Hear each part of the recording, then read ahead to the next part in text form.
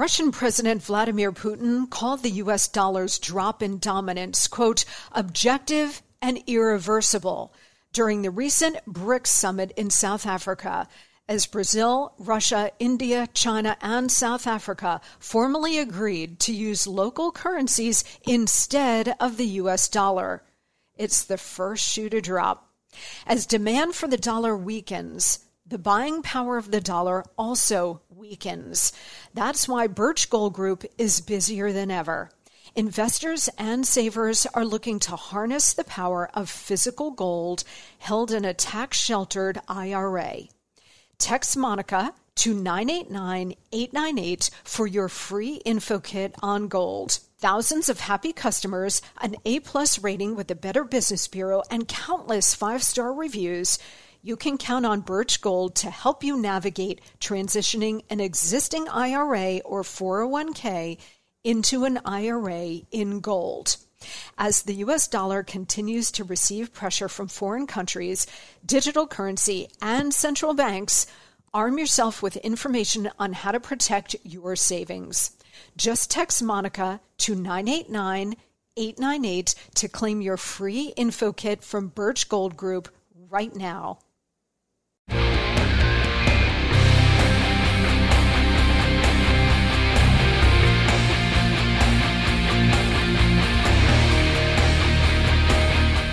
Hey guys, I'm Monica Crowley, and this is the Monica Crowley Podcast. Thank you so much for joining me here on this Friday. We have just survived yet another week in Biden's America. It is a miracle. This is your go-to for hot liberty. A safe space for all of us thought criminals, independent thinkers, and happy warriors. Don't forget to check me out on social media, Instagram at Monica Crowley _, and on Twitter and Truth Social, I am at Monica Crowley. Also by email, I am at monicacrowleypodcast@gmail.com. Again, Monica Crowley Podcast, all one word, @gmail.com. So send me a note. Let me know what's on your mind. I read them all, I see them all, and I'm so grateful for you guys. All right, next week, Senator Tommy Tuberville, Coach, is going to be here.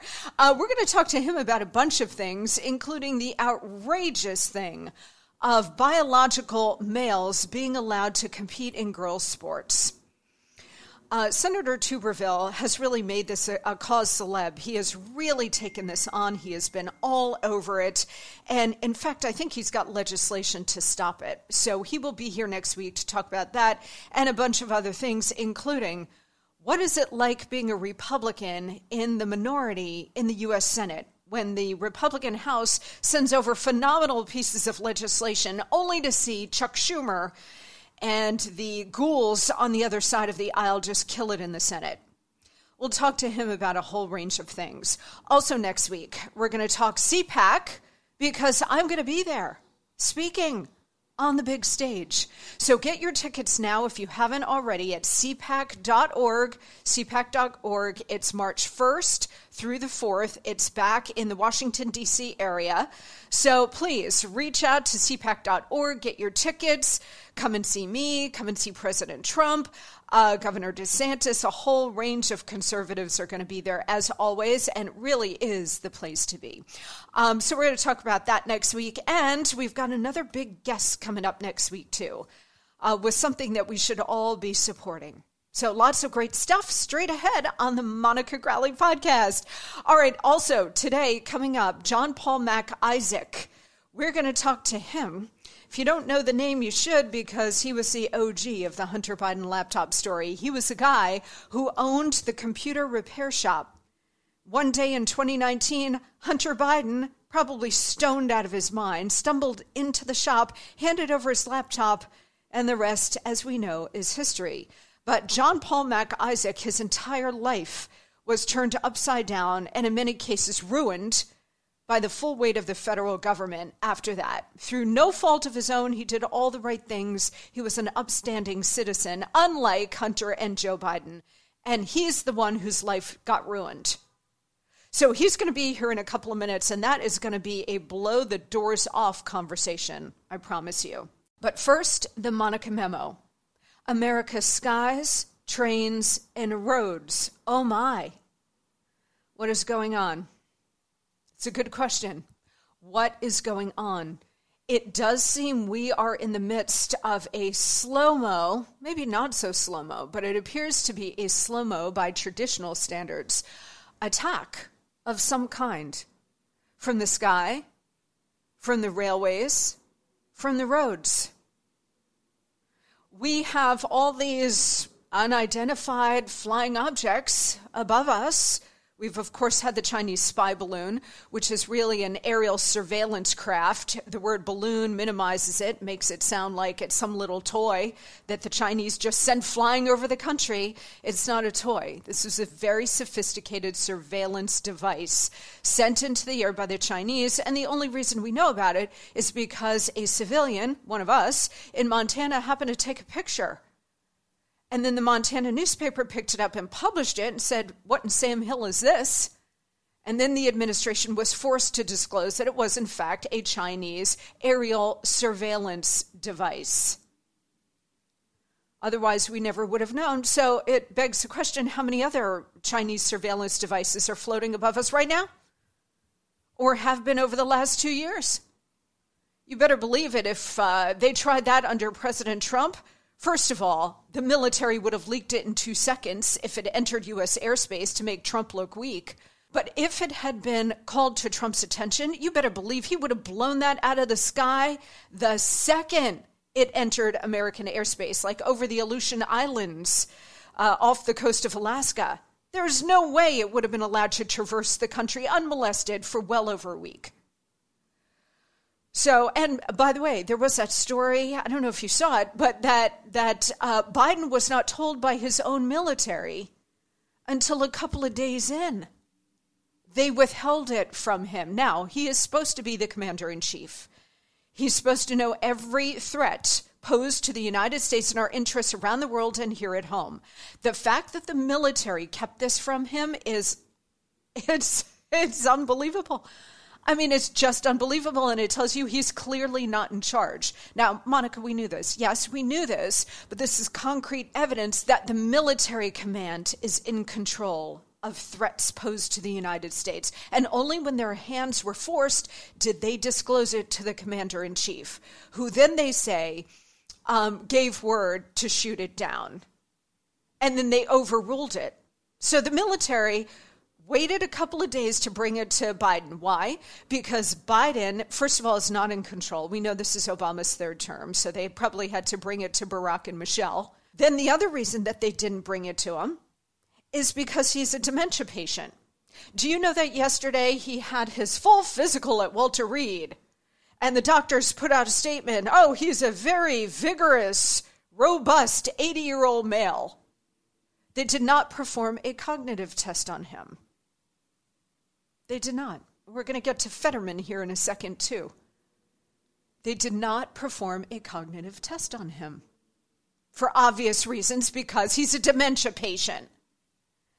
The military cannot bring him information that is sensitive like this in real time because they are afraid he's going to slip and he's going to let it rip. Whether it's in front of the press, whether it's an offside, whether it's a mumbling thing, he's done this over and over again. So they can't bring him stuff in real time that's sensitive because they're afraid he's just going to blurt it out. This is what we're dealing with the President of the United States, okay? So we've had the Chinese aerial spy craft. We've had this aerial thing shot down off the coast of Alaska, February 10th. We've had another UFO shot down over Canada, February 11th, and then the next day, February 12th, some sort of device or craft was shot down over Lake Huron, the Great Lakes, entering into the heartland. Still no details about any of this. In fact, everybody's like, well, is this China launching an attack?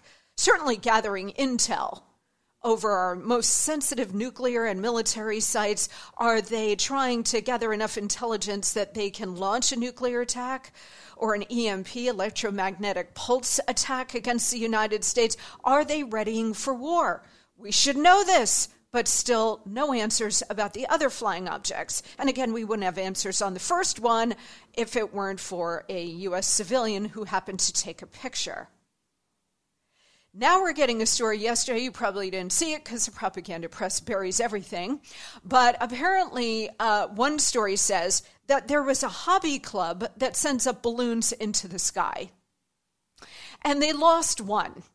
One went up into the sky and they had no idea where it went, etc. And they realized after the Chinese spy balloon that perhaps this could be flagged as a threat.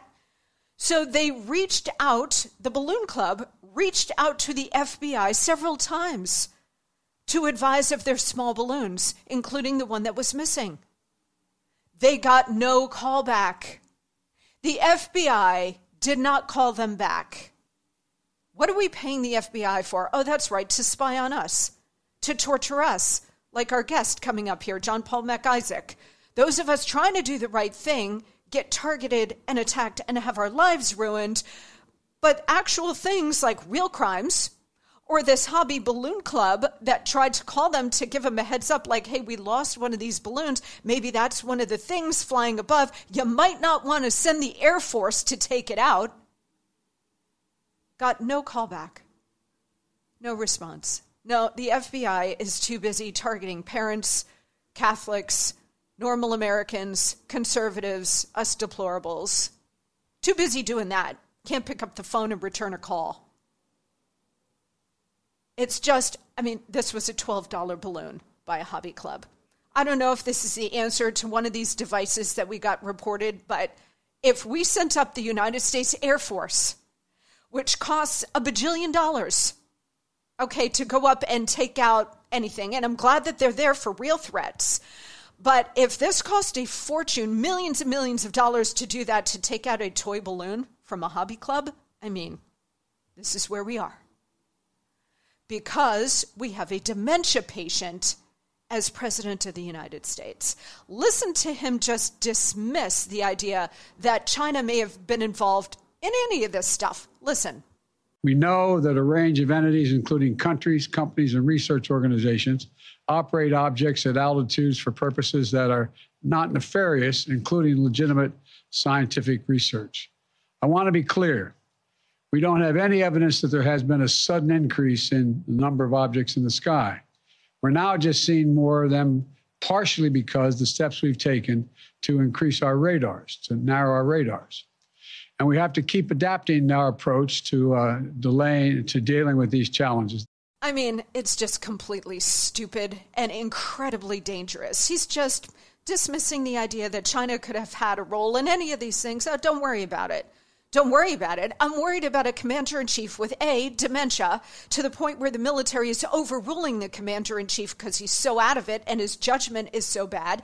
And two, because the commander-in-chief happens to be compromised, deeply, deeply, profoundly compromised by the CCP, our premier enemy that is sending God knows what into the skies. And then on top of that, we've got trains derailing. We've got a major ecological disaster with toxic chemicals spewing into the air, polluting the water in the heartland of America. Our fellow Americans cannot drink their tap water, can't take a shower. And there's like a single guy, Pete Buttigieg, who is dismissing the whole thing as well, minimizing it. Don't worry about it. It's fine. You got dead fish, birds falling out of the sky, and our transportation secretary is nowhere to be found. This points to a much more profound problem.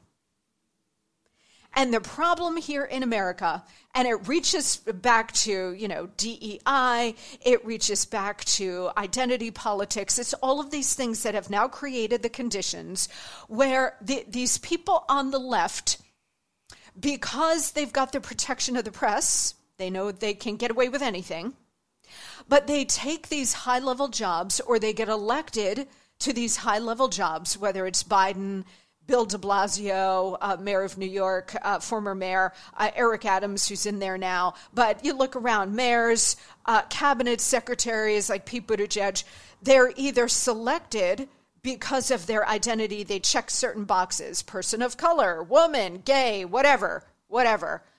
And they are appointed, or they're elected because they're in deep blue radical areas like New York City or Seattle or Chicago, whatever it might be.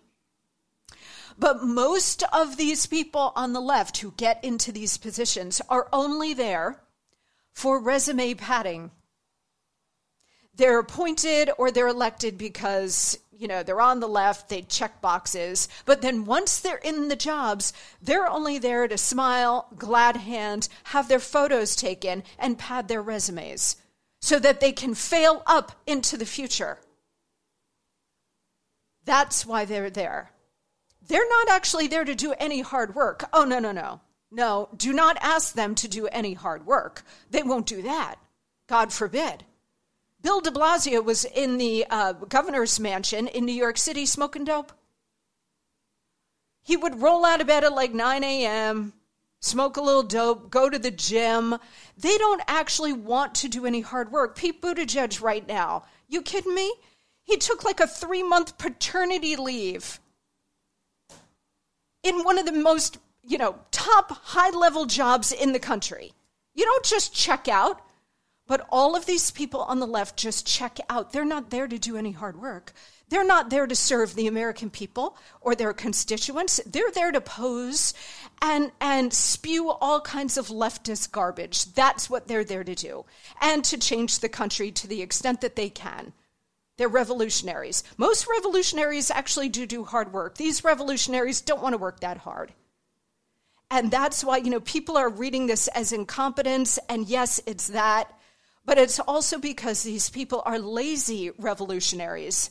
Their revolution is going, but, they're just kind of carrying it along while they smile for Instagram. Ask them to do hard work on behalf of the American people? No. And all of the people on our side who are scratching our heads going, gosh, golly, I just don't understand. Why doesn't Biden get that these economic policies don't work? Or why is he, by the way, he's going to Miami this weekend, today. He's going to Miami for the weekend. I guess he wants out of Delaware for the weekend. These people don't do any hard work. They just don't. Because it's not, first of all, it's not in them. Secondly, they don't give a flying whit about you. And third, their main mission is transforming the country. And they do it in kind of a lazy way. There are some breakneck revolutionaries, that's true, like AOC or Elizabeth Warren. There are some who bust their tails every day to transform this country. But for the most part, Pete Buttigieg's of the world, the Jennifer Granholms of the world, Secretary of Energy. I mean, they're all in there doing what? I don't know, having lunches all day, posing for Insta. This is resume building so they can continue to fail up while destroying the country in the process. All right, when we come back, we're going to talk to John Paul MacIsaac, who has had his life entirely turned upside down and ruined by the FBI, which we pay for. Not doing their real, actual job, but targeting people like us, trying to do the right thing. He is going to be here with his unbelievable story, so sit tight. Okay, everybody, listen up. We all want to be healthier, right? Well, to get there, we have to have a healthier diet, which is not always easy to do. I can attest to that. That shredded lettuce in a double-double and the fruit filling in a donut are amazing, but they do not count toward the recommended 5 servings of fruits and vegetables a day. Sorry to be the one to break it to you, but they don't. I don't always eat healthy either, but I will share that the Mayo Clinic says if you want to help prevent heart disease, lower blood pressure, and cholesterol, eat 5 servings of fruits and vegetables every day. I don't. And you probably won't. That's why I take Field of Greens. Unlike other supplements, each fruit and each vegetable in Field of Greens was medically selected by doctors to support your vital organs, like the heart, lungs, kidneys, and the immune system. Flu season is here, and I trust Field of Greens to help me stay healthy. Field of Greens works fast and tastes so good. It's really delicious, guys, and you'll feel better with more energy, and you'll notice your skin, hair, and nails will look healthier too. I certainly noticed that in me since I started taking Field of Greens. If you don't always eat right and exercise, join me and take Field of Greens. Let me get you started with 15% off your first order. Visit fieldofgreens.com and use promo code Monica. That's promo code Monica at fieldofgreens.com, fieldofgreens.com. Well, I've been talking about this for well over a week because I'm really excited to have this conversation. It's going to be a very important conversation, and I'm glad to have you all on board for it. I'm delighted to have with us today an unwitting hero of our times, an unsung hero of our times, an everyman who faced the entire force of the United States government simply for being a small business owner and having the worst client ever walk through his door. John Paul Mac Isaac was the owner of the computer repair shop in Delaware and the recipient from Hunter Biden himself of the laptop from hell.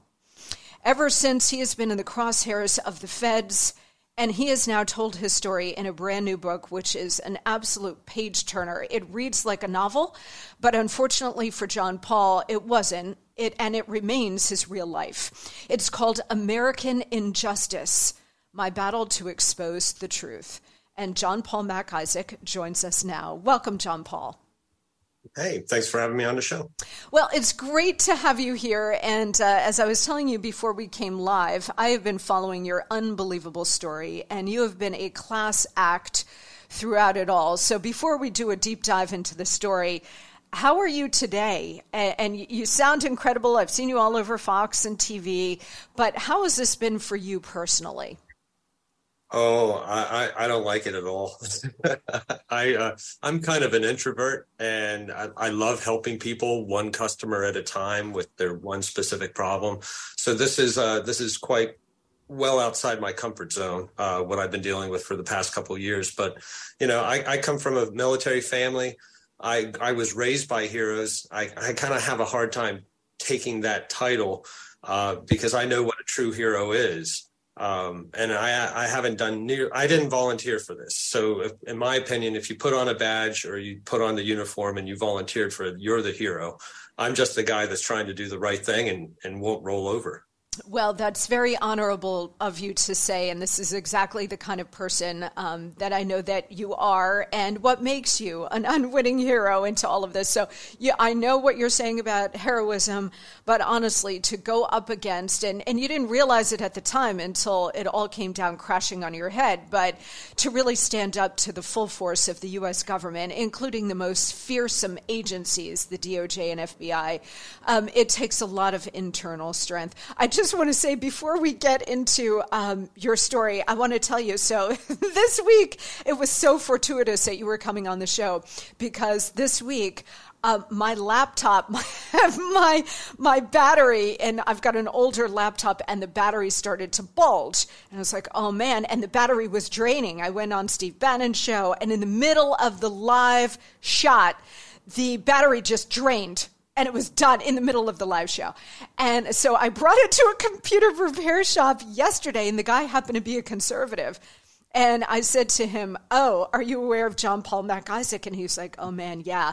All of us, computer repair shop guys, yeah, we all know him, and we think the world of him. So I wanted to pass that along to you, John Paul. Well, that's nice to hear. You're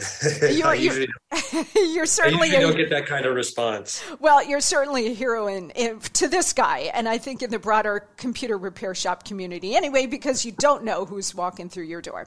All right, so I want to go through what happened to you and the story that you tell in American Injustice, because it really is a cautionary tale for the rest of us. Let's start at the beginning. That day that absolutely changed your life, April 12th, 2019. Describe what happened that day. Well, it was about 10 minutes before closing. It was a Friday night, and I was really looking forward to closing the shop and enjoying my weekend. Unfortunately, Hunter Biden walked into my shop with 3 liquid damaged laptops. One was a complete write-off. I handed it back to him. The other one, he just had some problems with the keys, so I gave him a keyboard so he could facilitate his own backup. And all he wanted was the data recovered off these laptops. So he did. Eventually, we settled down on the third one. It was something that I could recover data from, but it would be touch and go because it was suffering liquid damage and power issues.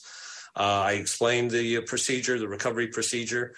that it would be recovered to our store server, that I'd contact him to have him drop off a drive once it's complete, if I was able to get anything off of it. I explained the abandonment product procedure like I do with all my customers. And then he left. And then I went into the back to attempt the recovery. And unfortunately, like, I was under the impression, because one of the laptops had a Beau Biden sticker, and often is the case where customers will come in with a deceased loved one's electronic devices and they just want to get the memories off of them. So that's I felt bad for the guy. He was a bit disheveled. He was intoxicated. And I just assumed that he was trying to get his deceased brother's memories off of these devices.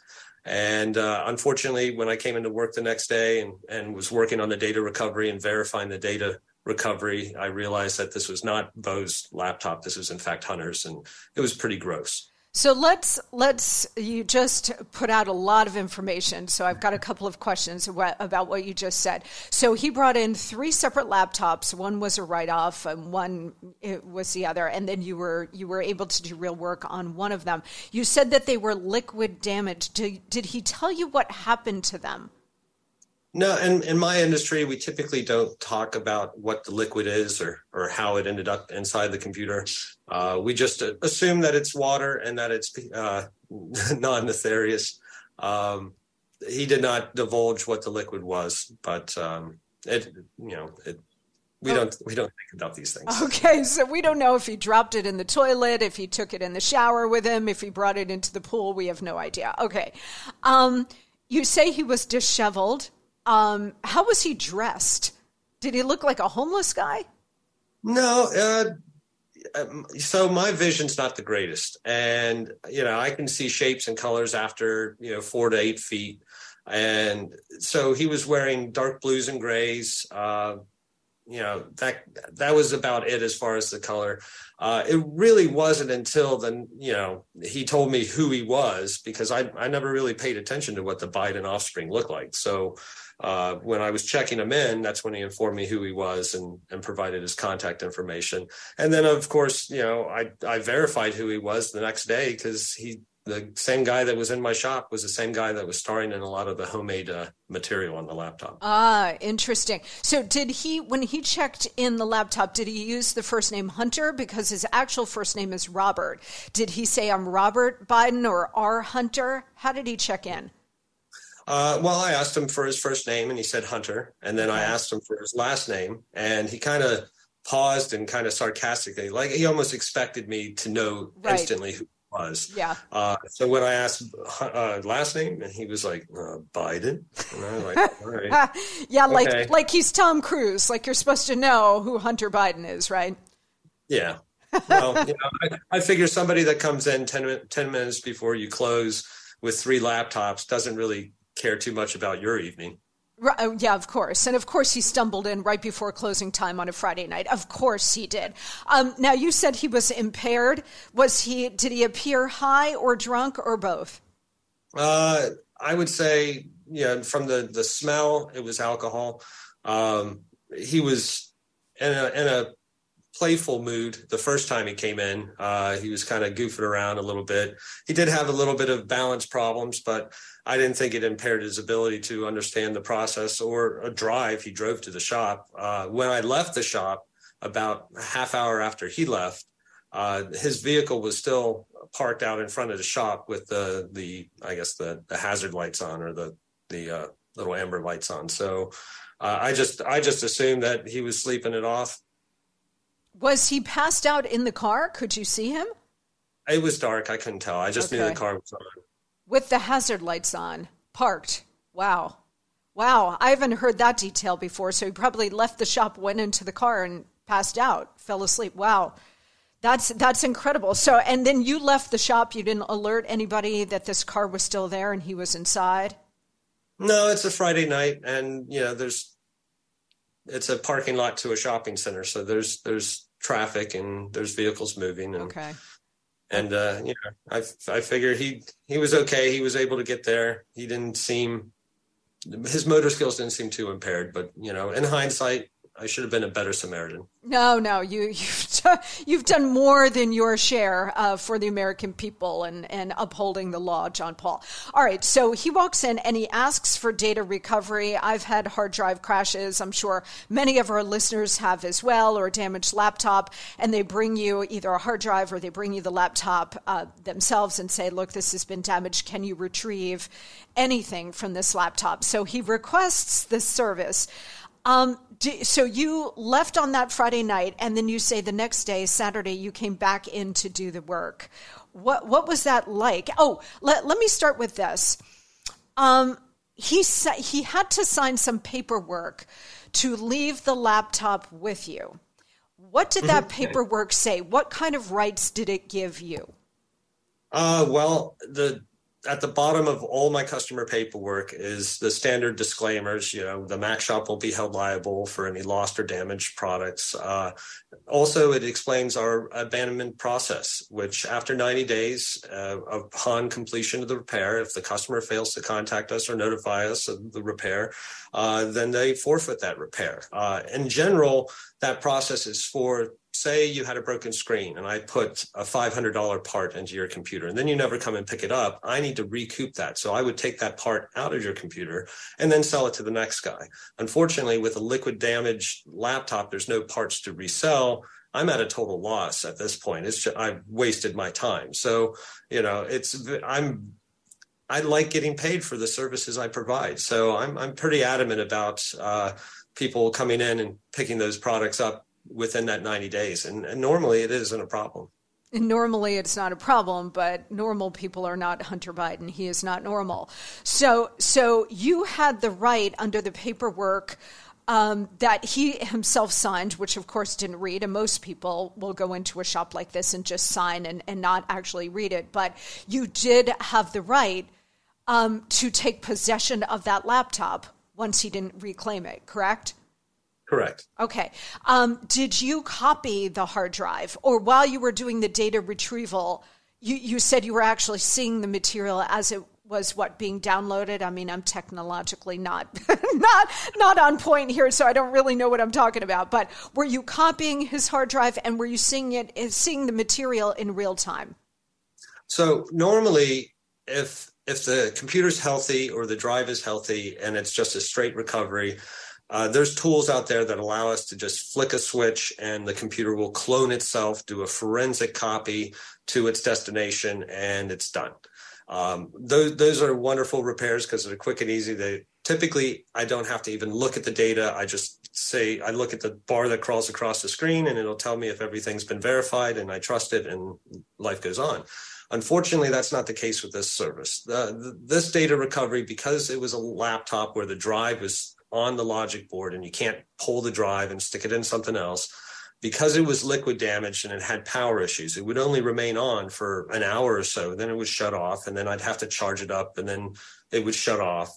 And because of this on and off, the stop and go process, I could not use any automated tasks. I literally had to go in there and manually drag and drop folder by folder, trying to beat the battery before it shut down again. And when it shut down, I'd have to charge it, come back to it, compare what I copied with what was originally there, and then pick up where I left off. And it's during that comparison and that verification process where I was forced to look at the data. I was forced to verify what I was doing was actually copying over.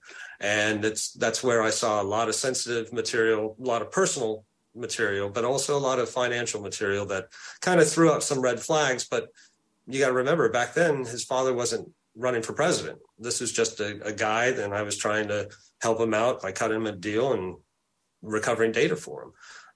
Unfortunately, 2 weeks later, when his father announced his candidacy, and I realized that Hunter Biden was in possession of a piece of paper that clearly said I was allowed to recover data from his digital devices, I figured it was just a matter of time before somebody was going to find that piece of paper and then come looking for it and come looking for me. You know, it's very interesting that you lay out the timeline, John Paul, because I had forgotten about this. You're exactly right. The reason he brought those laptops to you is because he knew his father was going to announce 2 weeks later. He knew the timeline, and he probably had a holy crap moment that these laptops were damaged. They had all of this information that was compromising to his father, his candidacy, the family, and needed to retrieve all of that because in his inebriated states, he probably forgot what was on those laptops, but he knew it was bad for the family. So that's why he brought it to you when he did. I'd completely forgotten about that timeline. You're exactly right. So as John Paul, as you are looking at the contents of this hard drive, and as you say, financial data, possible illegal activity, financial improprieties, foreign governments, those international business transactions, pornography, God knows what else. As you're seeing all of this hit your eyeballs and your brain, what did you think? Well, I thought, oh my goodness, no family in their right mind would ever want this material to be handed out to a complete stranger. And that's exactly what had happened to me. And for the first couple months, it was strictly fear. I was afraid that one of the most powerfully politically connected families had a dirty secret that they dropped in my lap, and they were going to do whatever they had to do to keep that secret. And I just wanted it out of my shop. And as the summer progressed and I made more and more efforts to get it out of the shop, my fears also grew because I started noticing in the news cycle, Burisma, Hunter Biden, shady business deals kind of circulating. This is in midsummer of 2019. And I was then thinking, great, I'm fearing for my safety because I'm afraid that once the Bidens figure out what I'm sitting on, they're going to come after me. But now I'm also concerned that I'm sitting on criminality or evidence in a criminal case. And it wasn't until about the end of July when it became my property. And I was like, look, I need to get this out of my shop. I need to get this to the FBI. I did a deep dive in it to make sure before I went to the FBI that what I was actually seeing was real. And it didn't take me but a couple of weeks to paint a picture of a pay-for-play scheme being run out of the office of the vice president. So I knew by end of August, early September, that I had to get this to the FBI. John Paul, please hang tight. We've got so much more to get to with you coming straight up. But first, guys, I know that eating 5 healthy servings of fruits and vegetables a day can be really tough, right? Who has time to prepare that every day? I know I don't, which is why I take Field of Greens. Field of Greens makes it so easy to get the dietary recommended amount of fruits and veggies. Field of Greens is a science-backed formula of specific fruits and vegetables you won't find in any other product. Plus, proper nutrition reboots your metabolism so you burn calories faster and lose weight a healthier way. And Field of Greens is the only brand backed by a better health promise. Yes, you'll look and feel healthier fast, but the greater proof comes at your next checkup when your doctor says, wow, you've lost weight. Whatever you're doing, keep it up. Okay, let's get you started with 15% off your first order. Visit fieldofgreens.com, promo code Monica. That's fieldofgreens.com, promo code Monica. We're coming right back.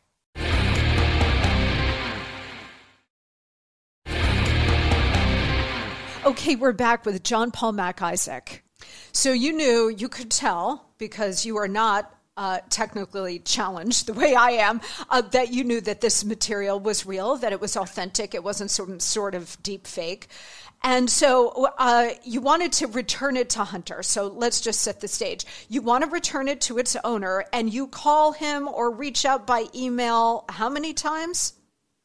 I sent an automated, per his request, on April 17th, because he dropped off the drive on the 16th. So I knew his phone was working because I left him a message on the 15th that he needed to go to Best Buy, pick up an external drive, drop it off at the shop. I'll transfer everything to the drive and I'll call him when it's ready. He came in on the 16th. He requested that when I'm complete, I bill him through Square, which is an automated cash or payment system. So on the 17th, I called him, sent out the automated payment request. I called him, I think, at the end of the week. I think I called him about 2 more times in April, and then probably about 2 or 3 times in May. In June, I think maybe once. I can't remember. But I made multiple efforts during the whole process that it was in my possession to get it back to him, because I just wanted it out of my shop. Sure. And as the summer progressed, I even remember being very sketchy about leaving voicemails, because I was just fearful. I did not want them to, I wasn't very specific in hey, your product is ready for pickup, as opposed to your data recovery is complete, Mr. Biden. Right. come get your pornography. So I was very concerned. And then once it became my property and I realized the depths of the criminality on it, I knew that I didn't trust the FBI, but I believed in them that was the place that this needed to go.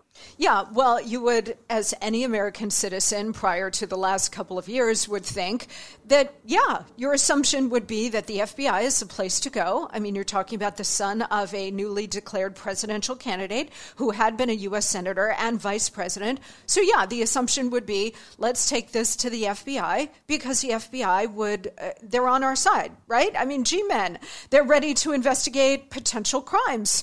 So obviously that would be your assumption. Now I think everybody would think twice before taking something of a political nature like this to the FBI, but you did absolutely the right thing. So you contacted them, and what happened next? Well, I was still kind of gripped with fear at this point. So I was concerned that the local good old boy politics in this part of the country would affect the outcome. So I actually enlisted my father, who's a retired colonel in the Air Force, to take a copy of the laptop, a copy of Hunter's signed authorization, take that to the FBI field office in Albuquerque, and to alert them of the existence of this laptop and try to get them this information. And that was on October 9th. Of 2019. Unfortunately, my father described that interaction with the FBI as the most humiliating experience of his entire life. He's gave 31 years of his life to the Air Force and had never asked for his government for anything in return. And he went into that FBI field office explicitly to get protection for his son, because my father realized quicker than I did of the bomb that I was sitting on. And he just wanted to, he's 1,500, 1,600 miles away from his kids, so he can't do anything to help me. And the FBI told him to don't talk about this, lawyer up and get out. And that was on October 9th of 2019. So we didn't know what to do at that point. We were really concerned. I mean, it's just unbelievable that the FBI was burying this laptop from the get-go, from the jump. When a full investigation into it and Joe and Hunter should have been done. I mean, it's just, I guess it shouldn't shock us anymore. But did that shock you when you got that message from your father that the FBI wasn't interested? I was always wary of the FBI just because that prior January, I think Roger Stone was raided. Mm-hmm. We saw 3 years of the Mueller investigation and Russia collusion. So it's we kind of felt like we were hoping that we would get like the one good agent. And when my dad got kicked out of the office, we were like, well, I guess we were never going to find that good agent.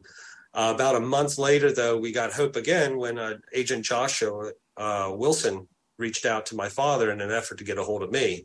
And we did a quick little Google search on him, and he had been heavily involved in going after child predators for a while at the agency. So I kind of got a good vibe from this guy that he was a good American. He was a good guy. And so I agreed to open a line of communication with him. That was November 1st when he reached out to my father. And then I eventually agreed to have Agent Joshua show up at my home in mid-November. He brought with him Agent Mike. Joshua asked all the questions. Agent Mike just kind of quietly wrote a lot of things down in his clipboard. I never got a good vibe out of Agent Mike. But once again, I told him, here's, please take this laptop. Please take it out of my shop. They were like, we can't. We'd have to talk to our legal department. They asked me what my concerns were. I said, look, there's individuals, foreign and domestic, that I think would legitimately want to do me harm if they knew what I knew that was on this laptop. And the whole time I'm also like, we were in the midst of the impeachment hearings, and I knew that this laptop would have exonerated the president and at least the material on the laptop. But I didn't want to seem political at all. So I was trying to kind of be nonchalant. Like, I had printed up some documents that I thought pertained to Burisma and were topical to the Ukraine phone call that the president was being accused of, a quid pro quo. And, the agents really didn't seem interested. They didn't touch the paperwork. They were very adamant about not taking or touching anything. So I was surprised when they showed up to my shop on December 9th with a subpoena and said that they wanted to take everything. And I was overjoyed. I don't think any FBI agent has ever been handed someone a subpoena that was that excited to receive one. So it literally took them, 6 months to come back to you and say, okay, we'll take possession of this laptop? October, November, about two months from the time that my father walked into the FBI office to when they finally came to my shop to pick it up. Okay. Which doesn't seem like a lot, but trust me, those were some nail-biting 2 months. Oh, I bet you were just staring at the ceiling all night, every night, wondering, is this the day I'm going to get the knock at the door? Is this, is my life in danger? Because you realized what a hot potato you had in your hands. When they finally said, okay, we're going to come and take possession of this laptop, I'm sure you felt relief. But did it occur to you that they were taking possession of it to bury it and not to investigate it? There were a couple red flags during the interaction. So when they first told me they were coming, they said that they're going to bring a tech guy and that they were going to do a forensic clone, that they still wouldn't touch it, but they wanted a copy of it. And I'm like, okay, fine. If I'm sure that they can afford the best talent over at Langley or wherever they hatch these guys. So I said, sure. And so when they showed up with a subpoena, that caught me off guard because Agent Mike had called me up about a half hour before they showed up. And he wanted the serial number off of both the laptop and the hard drive. And when he showed up with the subpoena had the first sheet of the subpoena was very formal, a Department of Justice seal. I'm to report to this grand jury on December, whatever. In lieu of an appearance, I have to provide C Appendix A. And that was just the next piece of paper was just a plain white sheet of paper. It had Appendix A written across the top, and it had 2 serial numbers. And I'm thinking, this piece of paper could be anything. They could leave the shop and replace this with another piece of paper, and boom, laptop's gone forever. So that kind of caught me off guard because A, I wasn't expecting a subpoena. B, I wasn't expecting a subpoena with a blank white sheet of paper, which is 2 serial numbers that I had just provided a guy 30 minutes sooner. So that kind of threw up a flag. Then they gave me instructions on what to say if Hunter or somebody representing Hunter ever came looking for the laptop. They told me to stall them. They said to make up a story how it's in an offsite location and that it's going to take a day or 2 for me to retrieve it, collect their personal contact information. And then when I'm done talking to them, I'm immediately to text Agent Mike, and he will find a way to return the laptop to me. And I thought, if this is evidence or should be evidence in a locker somewhere, how should it be so easily returned? Right. And then, I think the big flag was when they were leaving the shop. And of course, I try to crack a joke when I'm nervous. And I said, don't worry, lads, I'll leave your names out of the book. And that's when Agent Mike turned around to me and said, in our experience, nothing ever happens to people that don't talk about these things. And I just kind of waved goodbye while I digested that in my head and realized that, that's probably a fairly thinly veiled threat. Yes, not so thinly veiled. Yeah. Coming from an FBI agent. This is an agency that's supposed to be serving and protecting us, right? Yeah. So as they drove away and I'm locking back up the shop and I'm just kind of like, oh, great. I think I made a very bad decision. And now the circle of people that know about this is substantially greater than it was before. And I'm nervous. And then I get a phone call a couple hours later from Agent Mike. And he's like, yeah, we're having trouble getting into this drive. Do you have some time to walk us through some things? And I'm like, okay, what are you trying to connect it to? And then I explained, you need a Mac. And then they're like, well, do you have a power supply? And this was back and forth for, I almost want to say 2 days. I was providing free tech support to the FBI because at this point I figured, wait, if I don't cooperate with the FBI, don't they find a way to throw you in prison for that? So I'm more and more nervous. I remember even texting my father at the end of the first day. I'm like, hey, it's out of the shop. Everything's good. I think we're good. Except they kept calling me for tech support. And he agreed that this thing is something that should have been put in an envelope and taken to a laboratory and not be poked with in a Wilmington FBI office. So that threw up some flags. And then about a week and a half later, Agent Mike called me up to see if anybody had been looking in for the laptop. And I said no. And he seemed surprised. And that was my last interaction with the FBI that I know of. And that was mid-December of 2019. We've got to hit this quick break, but we will be back with so much more. This is a fascinating conversation. First, though, guys, think about this. To dig our country out of this huge mountain of debt, every single taxpayer in America would have to write a check for $247,000. And it's only getting worse. Protect yourself with gold today by texting Monica to 989-898. Birch Gold makes it easy to convert an IRA or 401k into an IRA in precious metals. Here's what you need to do.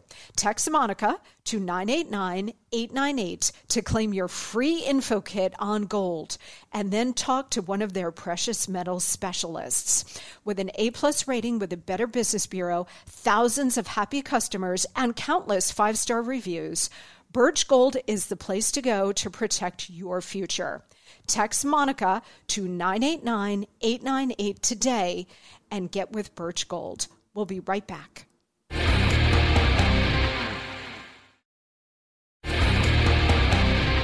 We're back with John Paul Mac Isaac. His new book is called American Injustice. You very rightly point out that there was the impeachment going on. So there are impeachment proceedings happening. You know that what's on the laptop will vindicate President Trump, and yet it's gone to the FBI to die. So you then bring it to Congress, right? To whom and what did they do with it?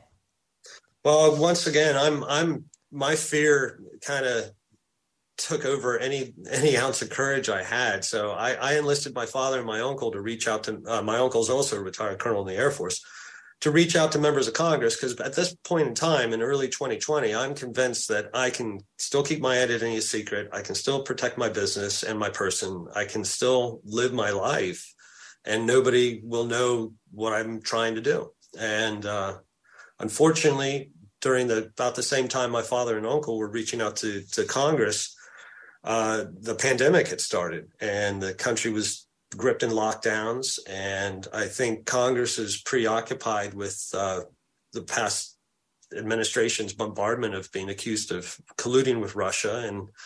And I think the pandemic just was too much, and our cries for help fell on deaf ears. I mean, we reached out to a lot of people that are paying attention now. We reached out to them, but their patriarchal guard stood in the way, or, it's hard to tell why exactly we couldn't get through to Congress. But by middle summer, I realized that I had to do something, that the longer I waited, something that should have been given to the authorities a year ago, it was going to end up an October surprise if I didn't do something. And that's when I finally, in August, traded my fear for courage. And I reached out directly to Rudy Giuliani's office, because I figured there was no other person on the planet that deserved to have this information than the president of the United States, because he was being accused of a quid pro quo that would have this laptop would have exonerated him of that. Absolutely. And Rudy at the time was an attorney for President Trump who was going through this impeachment nightmare. So you bring it to Rudy, and what was his reaction? Well, I never spoke to Rudy, and I still have never spoke to Rudy. I reached out to the website with an email basically saying, look, here's the situation. This is what happened with this laptop. I gave it to the FBI. I would hope that they would do something. I don't think they're going to do anything. This needs to get to the president, or people that can act on this and do something with this material. And then I got a response the next day from Bob Costello, who's a lawyer for Rudy Giuliani. And we had a quick phone call, and it became clear that the best course of action was for me to overnight a copy of the drive, which I did on August 28th. Unfortunately, apparently the FBI was eavesdropping on that because they arranged a workshop the following week to be prepared for this. But thank you, Elon Musk, and for releasing the Twitter files. And so I thought my involvement was done. I handed this over to a lawyer representing the President of the United States, and I can hope that justice is served and people are held accountable and that my information never gets leaked and I can go about my business. Unfortunately, October 14th happened and that dream evaporated rather quickly. So October 14th, 2020. So everybody, I just want you to keep in mind that the timeline that John Paul is laying out here is critical. Hunter walks into a shop on April 12th, 2019 and hands over this laptop. We're now well into 2020 to the presidential election cycle, well into the campaign. The FBI has had the laptop for nearly a year at this point as we're heading into the 2020 election. So the FBI knows quite well what is on that laptop. They all know that it's real. As John Paul kept trying to tell them, this is real. They knew it was real and they buried it. And then, as we now know, as you say, John Paul, thanks to Elon Musk and the Twitter files, we now know that big tech and the regime were working together to bury that laptop and all of its contents again. But Rudy takes it to the New York Post. They see what a blockbuster story this is, and the story goes wide. And that's really when the next chapter of your story really takes place, right? Because they start coming at you. Yeah, it really didn't take too long for people to put two and two together. I actually got a phone call on October 13th, right before I closed. And I pick up the phone, and it's a gentleman named George Maceras, who identifies himself as Hunter Biden's lawyer. And he said, hey, my client left a laptop with you sometime in 2017. Do you still have it? And I was like, well, we don't go back that far. Normally, abandoned products are disposed of, but let me collect your information. Shoot me an email that shows that you are allowed to speak on behalf of your customer or client, and I will go and look at my offsite. Basically, I told him what the FBI told me to tell him. And instead of calling the FBI, once the phone call was complete, I called Bob Costello and I said, I used, I think, more colorful language, but basically Hunter's lawyer knew exactly where I was. He said, are you on the backside of Trolley Square? That made me super nervous. I didn't go home that night. I closed up the shop, pulled the blinds, called an Uber, went to a friend's house, tried to sleep on the couch, couldn't go to sleep. Was hitting refresh at like 6:30 in the morning when the New York Post ran the story. And by 7 o'clock, I was getting death threats. And I was just amazed at how quickly an effort was made to shut down the story. I actually got a phone call at about 9 in the morning from a buddy of mine who said, dude, you broke the internet. And I'm like, what are you talking about? He's like, it's everywhere. Nobody can talk about it. It's like they flicked a switch. And knowing a little bit about technology, I knew that this was a coordinated attack. This was something that was planned in advance. This is not something that happens organically. That when this story broke, somebody flicked a switch, and social media and mainstream media all went lockstep with this idea that this was hacked Russian disinformation. And I realized right then and there that this was so much bigger than me and my quest for safety and just trying to self-preservation, that this was like, major state-run, state-level stuff. And for all those people that fear that we're inching towards socialism, I just got a splash of cold water in the face on October 14th. Oh, yeah. No, and they were starting to smear you as a hacker and a criminal. It was just unbelievable. And then, of course, we had the essay from those 51 former intelligence analysts, some very, very high ranking, calling the laptop, as you say, Russian disinformation. We all knew, anybody with a brain, after the story broke, we all knew that that was a lie at the time. And now, with the actual evidence that it was Hunter's, everybody now knows that it was a lie. But you knew it was a lie all along because Hunter literally handed the laptop to you. Yeah, and it's his lawyer called me up, and that's why for all these intelligence experts, for Adam Schiff to go before the American people, to use their influence from their credentials to lie to the American people, basically to reiterate a campaign slogan, because even Joe Biden went before the American people and said that this is all from Russia. This is all from the Kremlin. So when you have a large portion of the federal government all saying the same thing, it's no wonder that half the country thought I colluded with a foreign power to affect an election. And I get it. When you're lied to on that level, you can't tell truth from reality or fiction. And that's what happened to me. And I'm still feeling the brunt of that 2.5 years later, because it keeps coming out. First, they thought it was all fake. Then it's real. Now I'm a traitor. Now, excuse me. Now, when they realize that Russia wasn't involved, they want to make me look like a right-wing QAnon nut job that's plotting with Roger Stone to insert fake data into a fake laptop. It's just outrageous that the efforts that individuals will go to hold on to their truth at the effect of destroying mine. Yeah, I mean, it's just completely outrageous, of course, and unacceptable in America. And it must have been totally frightening for you because, when anything like this happens, even when you have great family like you and your dad, and great legal counsel, which I also hope that you have had and continue to have, but it is a very isolating situation. You feel in so many ways that you are absolutely alone and you cannot believe it's happening to you. Yeah. Well, when I was forced to flee my home and close my business and go into hiding for about a year, you kind of reflect a lot on that. And it's, I'm visually impaired. So if somebody wanted to do me harm, there's lots of accidents that a visually impaired person can succumb to. And it's, to this day, I don't really leave the house. I actually thank COVID for providing us with the ability to have everything delivered to your home now. Which is super convenient, but I'm even running into problems with that. I'll place an order, somebody will see my name, and then they'll cancel my order, or say my credit card was stolen and flag my credit card. So it's a constant barrage. At first, a lot of fear, but now it's a nuisance above all. But I figure the more you're over the target, the heavier the flak is. And the fact that I'm getting attacked by Hunter's legal team, I'm getting attacked by all their supporters, I'm getting attacked by the press, I'm getting, it's heating up, which means I'm on the path to doing the right thing again, and by holding these people accountable. Oh, absolutely. Absolutely. Will you open another computer repair shop so I can bring my busted laptop? Not in Delaware. Not in Delaware. Definitely not 10 miles from Joe's house. It's still pretty heated over here. Florida has offered to welcome me and my repair business. I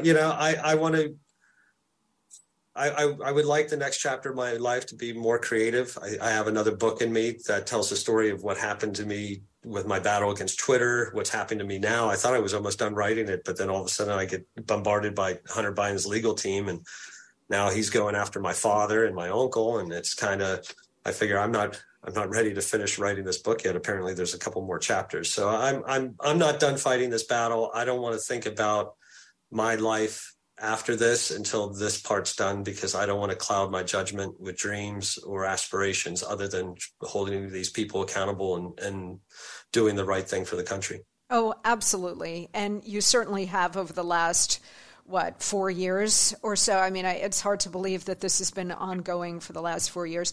In our final moments here, is there anything you want to say, John Paul, to Joe and Hunter Biden, to the FBI, to big tech and the propaganda press? Well, for the FBI, I obviously wish they had done their job back in October of 2019, because then I'd still have everything and have my life. But I am grateful for the individuals at the FBI that still respect and honor the Constitution that they swore an oath to, that have come forward to reveal the weaponization and politicalization of the FBI. So I wish I had spoken to one of those gentlemen or ladies. Unfortunately, that's not the case, but, sometimes you have to watch something break before you can fix it.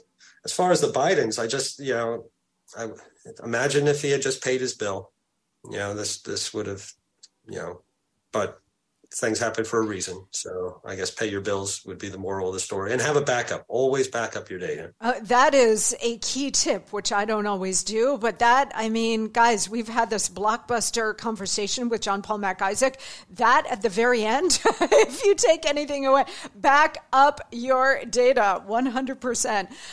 Look, Hunter Biden is, very troubled individual. And the idea that his father and his family used him as the family bagman when he clearly needed serious help with addictions and all kinds of demons is really, a commentary on them. But what's happened to you is just unbelievable, and this story is unbelievable. And I want to thank you, John Paul, first of all, for being here today, but also for doing the right thing, even at this tremendous cost. You really are a hero. I know you reject that label, but, anybody else in this position would have just fallen apart, and you haven't, and you've stood up to these massive government agencies who have tried to destroy your life. And by the way, we'd never know any of this about the Biden family corruption without you. So we all owe you a debt of gratitude.